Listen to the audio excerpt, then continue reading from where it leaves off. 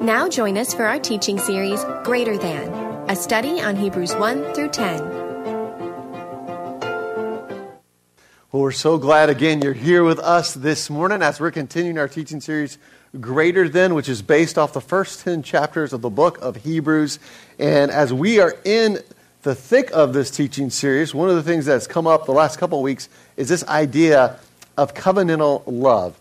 And so what we've been doing is just comparing between contractual love and covenantal love, talking and working through that. And in the midst of that happening and us talking through that and working through that, and as we think about that in our own lives, we come to a point within the teaching series where really we have to ask ourselves the question, how do we answer the deep longings within our hearts?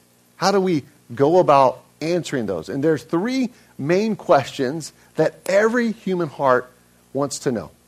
They want to know the answer to these questions. And here are the three questions. Are you going to leave me? Do you love and value me? Do you think I have what it takes? And these three questions we ask and we answer, and depending on how we answer them, will really determine whether we're practicing and walking in covenantal love or contractual love. How do we view the God of the universe and what He's done through Jesus? Do we view it, again, on this contractual plane, or do we view it on this covenantal plane? And what I want us to see today as we look at these three questions, and as we begin to examine them, because we ask them in our own hearts, we have these insecurities within us. We have these ways in which we look and we want answers to these questions, things that we use to resolve the stress and the tensions that we feel in our souls. I want us to hear actually what God's Word, specifically the book of Hebrews chapter 9, has to say about said questions. What are the answers in this covenantal love that God has made and what He's established through what Jesus has done for us? So if you have your Bibles, I want to invite you to open up with me to Hebrews chapter 9, and we're going to look at what's said here in Hebrews 9. We'll read through these verses, and then we're going to come back together and break them down and be able to fully understand what's being said here by the author of Hebrews. Listen to what it says here. It says, "How much more then will the blood of Christ, who through the eternal Spirit offered Himself unblemished to God, cleanse our conscience from acts that lead to death, so that we may serve the living God? For this reason, Christ is the mediator of a new covenant, that those who are called may receive the promised eternal inheritance, now that He has died as a ransom to set them free from the sins committed under the first covenant. For Christ did not enter a sanctuary made with human hands that was only a copy of the true one. He entered heaven itself, now to appear for us in God's presence. Nor did He enter heaven to offer Himself again and again, the way the high priest enters the most holy place every year with blood that is not His own. Otherwise, Christ would have had to suffer many times since the creation of the world. But He has appeared once for all at the culmination of the ages to do away with sin by the sacrifice of Himself. Just as people are destined to die once, and after that to face judgment, so Christ was sacrificed once to take away the sins of many. And He will appear a second time, not to bear sin, but to bring salvation to those who are waiting for Him." Let's pray together. Father, we thank You for Your Word. We thank You for this covenantal love that is ours in Christ. And we pray, Jesus, that we would be able to not only understand what it is that the new covenant is, we looked at last week, but what it means in our practical way of living, our day-to-day lives, to walk in its power in our lives. What that looks like and what that means for us. I know each and every one of us are coming with heavy burdens from this season. I know each and every one of us are at the end of our rope. Lord, I know each and every one of us feels the weight of this season. And I just pray in this moment we would be able to lay that at Your feet, to enter into what it is You have for us to hear your voice. I pray that our hearts would be soft. I pray that we would have eyes to see and ears to hear what it is you're saying to us. We pray this in the powerful name of Jesus. Amen.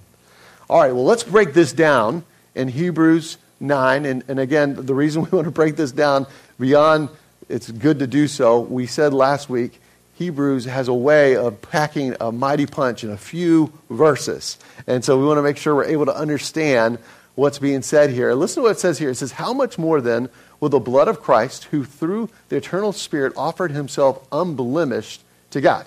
So he's unblemished. He offered himself to God to cleanse our conscience from acts that lead to what? What's the word here? That lead to what? They lead to death, right? They lead to death so that we may serve the living God. So that we may serve the living God. For this reason, Christ is the mediator of a new covenant, that those who are called may receive the promised eternal inheritance. Now that he has died as a ransom to set them free from the sins committed under the first covenant. And when you hear the author of Hebrews describe what it is that Jesus has done for us, he offered himself for us willingly. Willingly. He did something for us that we could not do for ourselves. And so his invitation is to receive what he's come to give us, which is salvation. He's come to set us free. He's come to give us forgiveness. And so the invitation is for everyone, but only a few are going to choose to accept and put their faith and trust in Jesus. But he's paid the price willingly. He's shown us this extravagant love for us through his life, death, burial, and resurrection.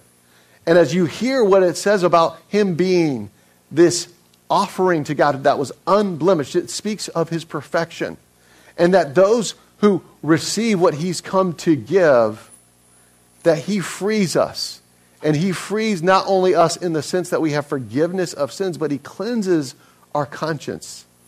He cleanses our conscience from acts that lead to death. Not only what we do, but even the inner part of who we are, the secret motivations, the things that we think. He cleanses those things. And it says, for this reason, Christ is the mediator of the new covenant. He's the one that mediates the demands of this new covenant. What's required of this holy and perfect God. He mediates for us. And not only does he mediate for us, he's the ransom. He paid the price. So that not only can our conscience be clean, but we can be set free to be who God's intended us to be. That we could serve the living God. We could serve the living God. That we could receive the inheritance that Jesus himself has. That because we're hidden in Christ, all the eternal rewards that belong to Jesus and are found in Jesus, they are ours as well. It's powerful to think about.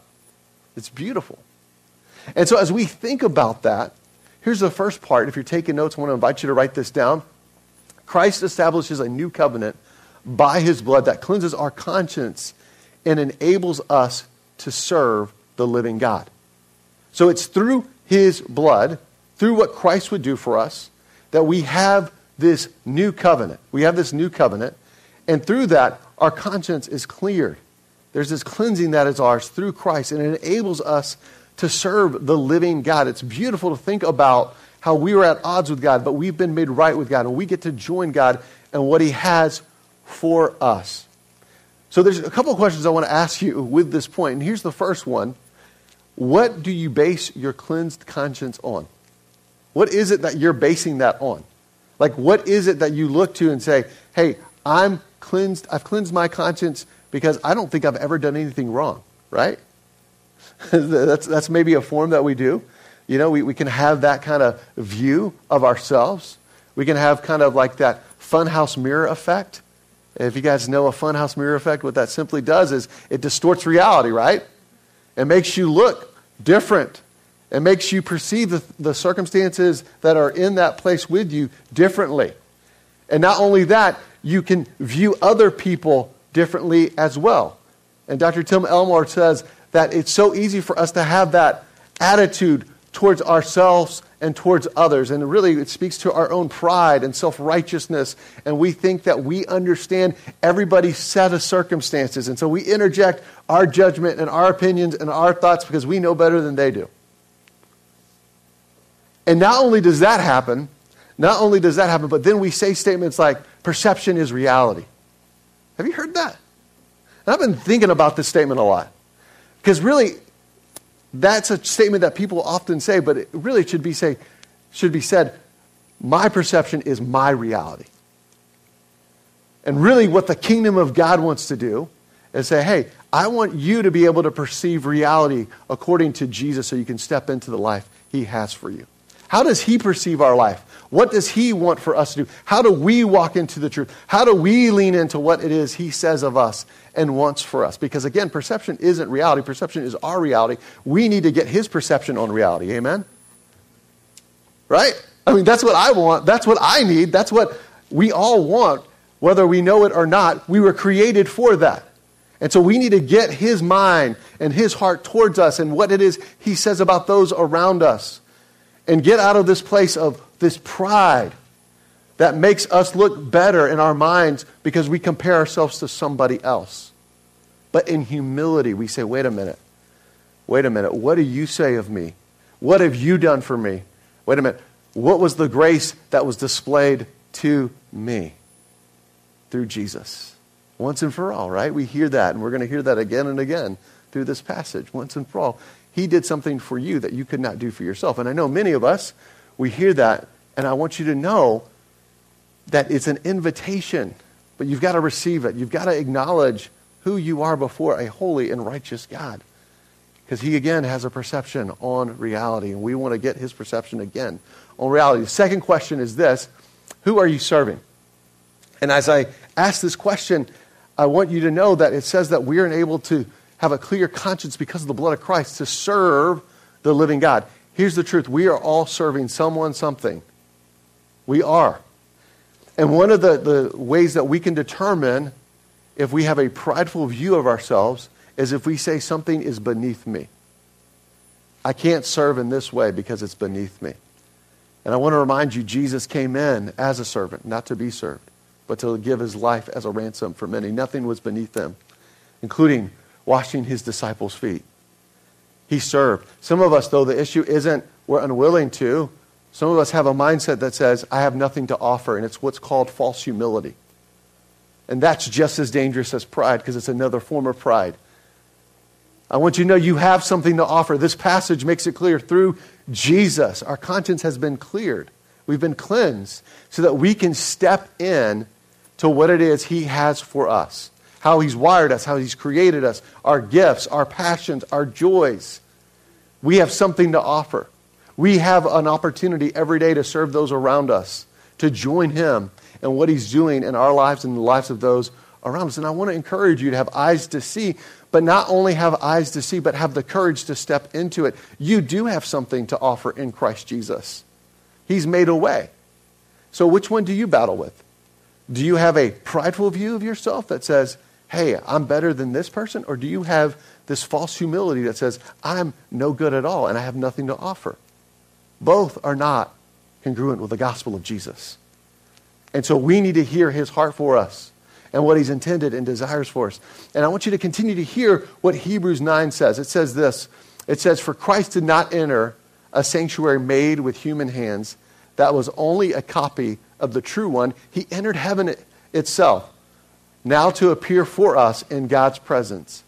Nor did he enter heaven to offer himself again and again, the way the high priest enters the most holy place every year with blood that is not his own. Otherwise, Christ would have had to suffer many times since the creation of the world. But he has appeared once for all at the culmination of the ages to do away with sin by the sacrifice of himself. I want you to say this out loud with me on 3. 1, 2, 3. Once and for all. Once and for all. Once and for all. Once and for all. I want you to just hold on to that, because what you're going to hear as you go through the book of Hebrews is this phrase, once and for all. Once and for all. Jesus, once and for all, offered himself for you and for me to deal with our debt of sin, the things that we do that we shouldn't do, and the things that we don't do that we should do. He paid the price for you and for me, once and for all. Once and for all. And in the culmination of the age to come, which speaks of his second advent. The first advent we just celebrated with Christmas, right? We're like, yes, love it. And as great as that was, and as significant as that was, and as much as we need to look at that, we need not to forget about his second advent as well, because this once and for all gives us the assurance and the promise that he's coming back, and when he returns, he's going to make all things new. And it's beautiful to think about. But what I want us to hold on to is this phrase again, once and for all, in this moment in time, and also the preview of the coming day where he'll make all things new. Because once and for all gives us the hope and the confidence, even though we're not where we need to be fully and perfectly and completely, one day we will through Jesus Christ. And so this gives us the assurance to hold on to what he's done for us. So here's a question for you in light of that. What in your life are you attempting to hang Christ on the cross again with? It says once and for all, right? Once and for all, once and for all. But what in your life are you attempting to hang Christ on the cross again with? What is it in your life? For some of us right now, if we're really honest, it's an area that we're really, really ashamed of. Maybe it's an area of substance abuse, sobriety. We're struggling in that area. Maybe for some of us, it's pornography. Maybe for others of us in this season, our short fuse has led us to not only be upset and uneasy, but has led us to be a person who's marked by anger that's leading to explosive outbursts. Some of us, our sadness is causing us to shut down. And instead of running to Jesus openly with that, we're like trying to take it on ourselves and say, oh, Jesus, what you did was good. It was good, thank you. I love Sunday gatherings. Oh, praise you, Lord. It's awesome. But we're not basking in the reality. No. Once and for all, he's dealt with that. We need to take those things we're ashamed of to him. We need to take those things that we're afraid of to him. We need to take our anger, because there's nothing wrong with being angry. But we need to take it to him. We need to allow him to have access to those points in our lives. The sadness that we feel. It's easy to pretend it's not there. And one of the two ways that we can address that is to push it down and keep going. And people are like, oh, way to soldier on, right? Yeah, that's awesome. But does that really speak to the power of the gospel? Is that what I read here? No, I have a mediator. I have one that's interceding for me. I have one that I need to come to with what it is I'm facing and going through and saying, hey, let's do it together. Lead me through this. And then there's the other temptation to obsess over it and to replay it again and again versus saying out loud once and for all. And so one of the things I want to give you to hold on to in a season like this is to just embrace the truth of what the gospel of Christ says. Once and for all means it's been dealt with. And so whenever the waves of shame and pride and fear come over you and want to take you away from Jesus, say out loud, once and for all. Once and for all. Because he has dealt with it once and for all.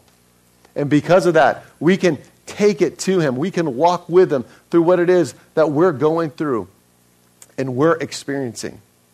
We don't have to pretend. We don't have to put a happy face on or act like we've got it together before we come to him. No, we come to him where we are. And through the power of Jesus, he brings this transformation. Because one of the best things that could ever happen to us is to receive the conviction of the Holy Spirit in our lives. Because there are areas he wants to deeply change within us. But it's going to be based off this once and for all. That's going to be the rocket fuel behind what we're able to change in our lives through his power in us. Because so many times what can happen is we can look at that and say, wow, like I'm so at a point of messing up again and again, and condemnation sweeps over us, versus allowing the Holy Spirit to convict and not only cause us to repent, but to change from within and to let other people who are close to us, who are trusted, who are safe, into where we're going and what we're struggling in battle. We instead let condemnation win the day. And Jesus says, no, I want to deeply convict you of what I say of you and what I have for you. It's a good thing when you're convicted. It means you are someone who's walking with God through Jesus. If you're not convicted at all, that's when you should start to worry. That's when you should be like, wait a minute, like, whew, I don't feel anything about this at all. That's when we take inventory. We don't need to live in fear. We can have an assurance, a confident assurance, but we do need to take inventory in our lives and ask him, hey, have I truly put my trust in you, Jesus? Well, it goes on to say this in Hebrews 9. It says, just as people are destined to die, how many times? Once, and after that to face judgment. So Christ was sacrificed once to take away sins, the sins of many, and he will appear a second time, not to bear sin, but to bring salvation to those who are waiting for him. And this is such an encouragement, because what this simply says is that Jesus dealt with this judgment himself on what he did for us. He did it once and for all, right? He died once for us. He's not going to die again. He's not sacrificing himself again and again. He's paid this price for us to take away the sins of many. And he's going to appear a second time.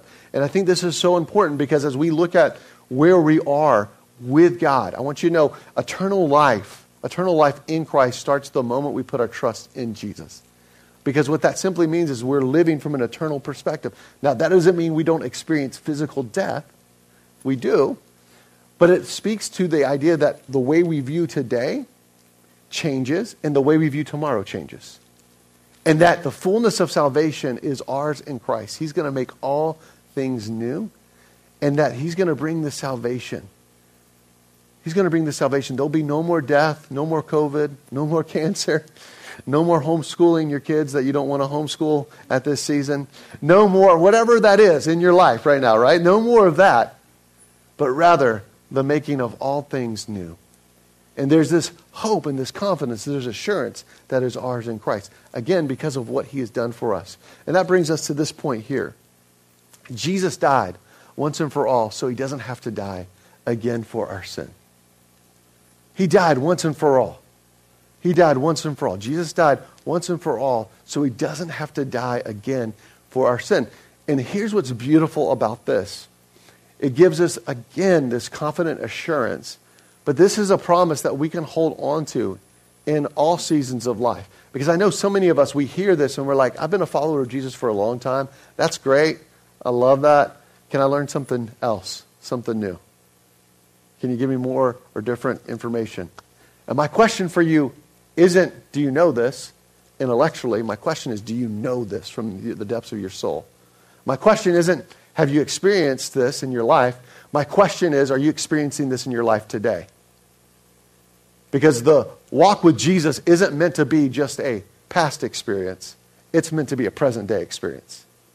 And one of the ways and one of the marks of humility before God is that we are walking in an attitude that says, I'm basking in the reality of what it is you've done for me.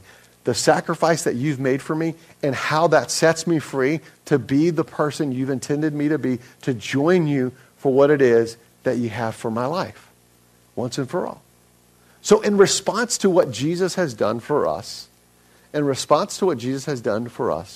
we can answer those three questions I gave us at the beginning. And we can do this because of what the glorious gospel of Christ has done for us and accomplished for us. Again, these three questions were, are you going to leave me? Do you love and value me? Do you think I have what it takes? And I want to give you not Joe Velarde's answers.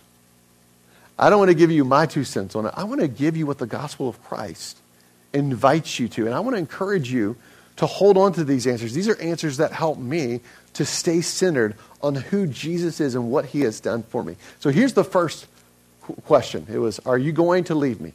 And here's the gospel proclamation in Christ. I will never leave you or forsake you. Hebrews 13:5. I will never leave you or forsake you. You know what? Your mother, your father, they may have left you. Hey, your friends, good friends, best friends may have left you. Hey, someone in your life that's close to you may have hit the road. But in Jesus, and because of what he's done in this covenantal love, because it's not contractual, we can say with confidence, you'll never leave me nor forsake me. You're not going to do it. It's not who you are. It's not how you work. And this gives us the assurance to know whose we are and that he's ours as well. Second question, do you love and value me? Do you love and value me? I want you to hear what the gospel answer is to this. You are fearfully and wonderfully made, and I love you so much, I gave myself for you. Psalm 139 and John 3:16 and 17. I want to encourage you to read all of Psalm 139. If you need a dose of reminding yourself, hey, he knit you together in your mother's womb, it says in Psalm 139. He knows your days. He knows you. He's intimately involved. In the darkest of nights of your own soul, he's right there. His light is greater than the darkness, it says in that passage. He gave himself for you willingly. Willingly. Not only willingly, because he wanted to. He loves you. He didn't want to live without you. So he sacrificed himself and he invited you in to this relationship with him. The third question is this. Do you think I have what it takes? Do you think I have what it takes? Here's the gospel answer. You are my workmanship, created new in Christ. I have good works I have prepared in advance specifically for you. This is based off Ephesians 2:8-10. You're his workmanship, created new in Christ Jesus for the good works that he's prepared in advance for you to do. But see, contractual love wouldn't respond this way. Contractual love would say, I got to get my act together. Contractual love would say, hey, if I don't look the part, if I don't got it going on, if I don't look like I got my act together, whether it's your career or your body image, you fill in the blank, or the things in which we turn to for comfort and hope and peace. Those are ways that we're missing out on this covenantal love that God has for us. See, covenantal love then fuels us to look at all of our lives. And that doesn't mean we don't address things like physical fitness and eating well and all those things. But the response comes from a deeper place. It's the rocket fuel to allow God to do something deep within us. And then to change not only us, but to allow us to see our circumstances differently. And recently I saw the movie Groundhog Day. You guys seen the movie Groundhog Day? Such a great movie. Great movie. And one of the things about Groundhog Day that I never paid attention to, beyond that, he lives the same day over and over and over again, right? And Bill Murray's just so funny. I won't get started on my love for Bill Murray. But one of the things that happens, though, is the days don't get different until he gets different about the days, right? And at the end, we see this change about his attitude. In our lives with God, we cannot change our circumstances, but we can change what Christ is doing within our character and how we view the circumstances around us. We have an opportunity to let him go to work within us. And because of what he's done for us, this once and for all, we can hold assured, confidently, to our identity in Christ. And Jesus himself, one of the most beautiful things that he does for us is he reminds us. And he gives us tangible reminders. And right before he was going to be handed over, betrayed, crucified, buried, and raised from the dead, he had an intimate moment with his disciples. And I want you to hear what he says to them. Listen to what he says here in Luke 22:17-20. It says, after taking the cup, he gave thanks and said, take this and divide it among you. For I tell you, I will not drink again from the fruit of the vine until the kingdom of God comes. And he took bread, gave thanks, and broke it, and gave it to them, saying, this is my body given for you. Do this in remembrance of me. In the same way, after the supper, he took the cup, saying, this cup is the new covenant in my blood, which is poured out for you. And so when we come to communion, it's our way of saying, you did this for me. You did this for me, and I want to remember what it is that you've done through your body being broken and your blood being shed. Communion is our way of being reminded of the new covenant Christ established. Because here's the truth. We all forget our true identity. It's easy to do. And whether that's because of pride or fear or shame or blame, we drift apart. We drift away from what he has for us. And communion is a way to anchor us back to what he says of us, to commune with him. And so what I want to invite us to do is to partake in communion. So hopefully you got one of these. Hopefully you got one of these. If you did not get one of these, we have them out on the table. So they're right outside here, outside in the hallway here, and you can grab one. And what communion does is it, again, reminds us of what Christ has done for us. How his body was broken for us and how his blood was shed for us. And so I want to invite you to take some time to reflect even on those questions that we talked about at the beginning of the message and we answered at the end. You know, are you going to leave me? Do you love and value me? Do you think I have what it takes? And what does communion tell us? What does it tell us about what Christ says of us and has for us? It shows us that he's paid a price once and for all. And so when you take this, I want you to just say to yourself, once and for all, you did this for me. And put your name in there. Once and for all, you did this for Joe. Once and for all, you did this for Ed. Once and for all, you did this for John. Once and for all, you did this for Liz. Once and for all, you did this for Robin. You put your name there. And you're reminded afresh and anew of what he's done for you. How he cleanses your conscience and how he sets you free to serve the living God. And so you'll see on the top here is the wafer. I told you guys they were going to be pre-wrapped, right, individually. And the wafer's on top and the juice is on the bottom. It can be a little tricky. And those who are doing this at home, just use whatever you have.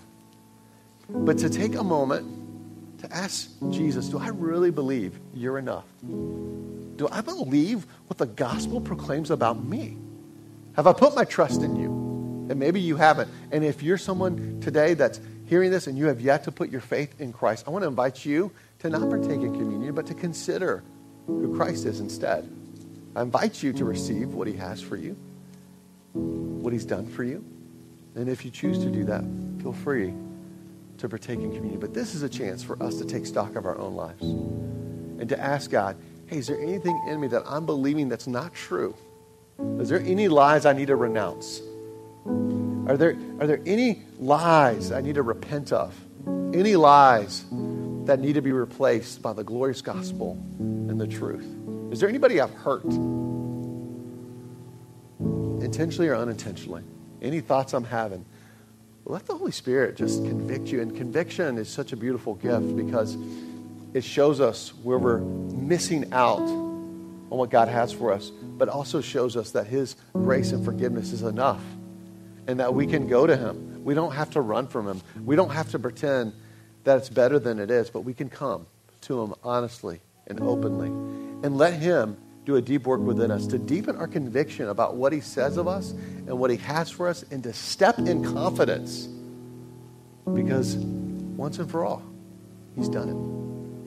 So I want to invite you, just as Sam and Chris sing this song, just to consider, and as you feel led, you partake in communion. I want to pray for us, and then as you feel led, feel free to do that.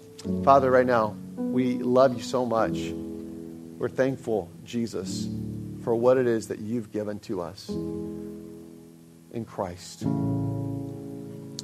We thank you for the new covenant that's been established through your body being broken and your blood being shed. Thank you that once and for all you did that for all people, but you did that specifically for us. And I don't know what everybody's carrying. I don't know what shame, the secrets that we have, the pain that we carry, the fear that we feel right now, the uncertainty,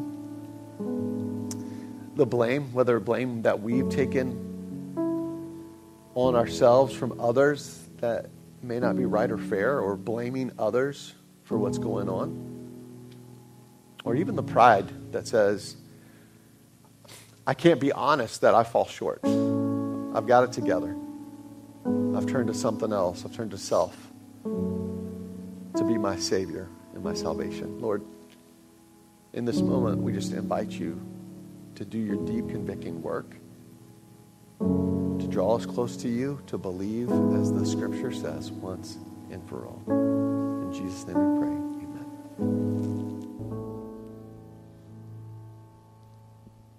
Amen. God, I give you what I can today. These scattered ashes that I hid away, I lay it all at your feet. From the corners of my deepest the shame, the empty places where I've worn your name.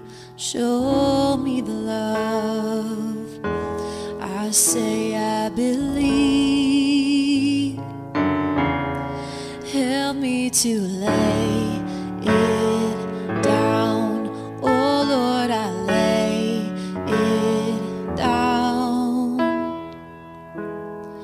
Oh, let this be where I die, my Lord, with thee crucified. Be lifted high as my kingdom's full, once and for all, once and for all.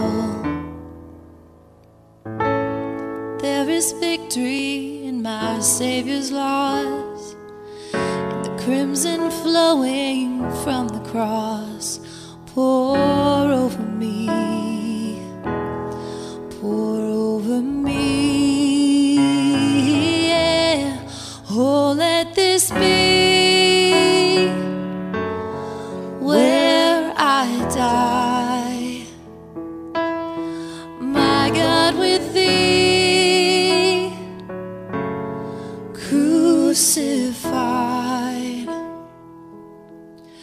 Be lifted high as my kingdom's full, once and for all, once and for all. Oh Lord, I lay it down. Oh Lord, I lay it down. Help me to lay it down. Oh Lord, I lay it down. Oh, let this be where I die, my Lord, with thee crucified. Be lifted high as my kingdom's full, once and for all, once and for all. Oh, once and for all, once and for all.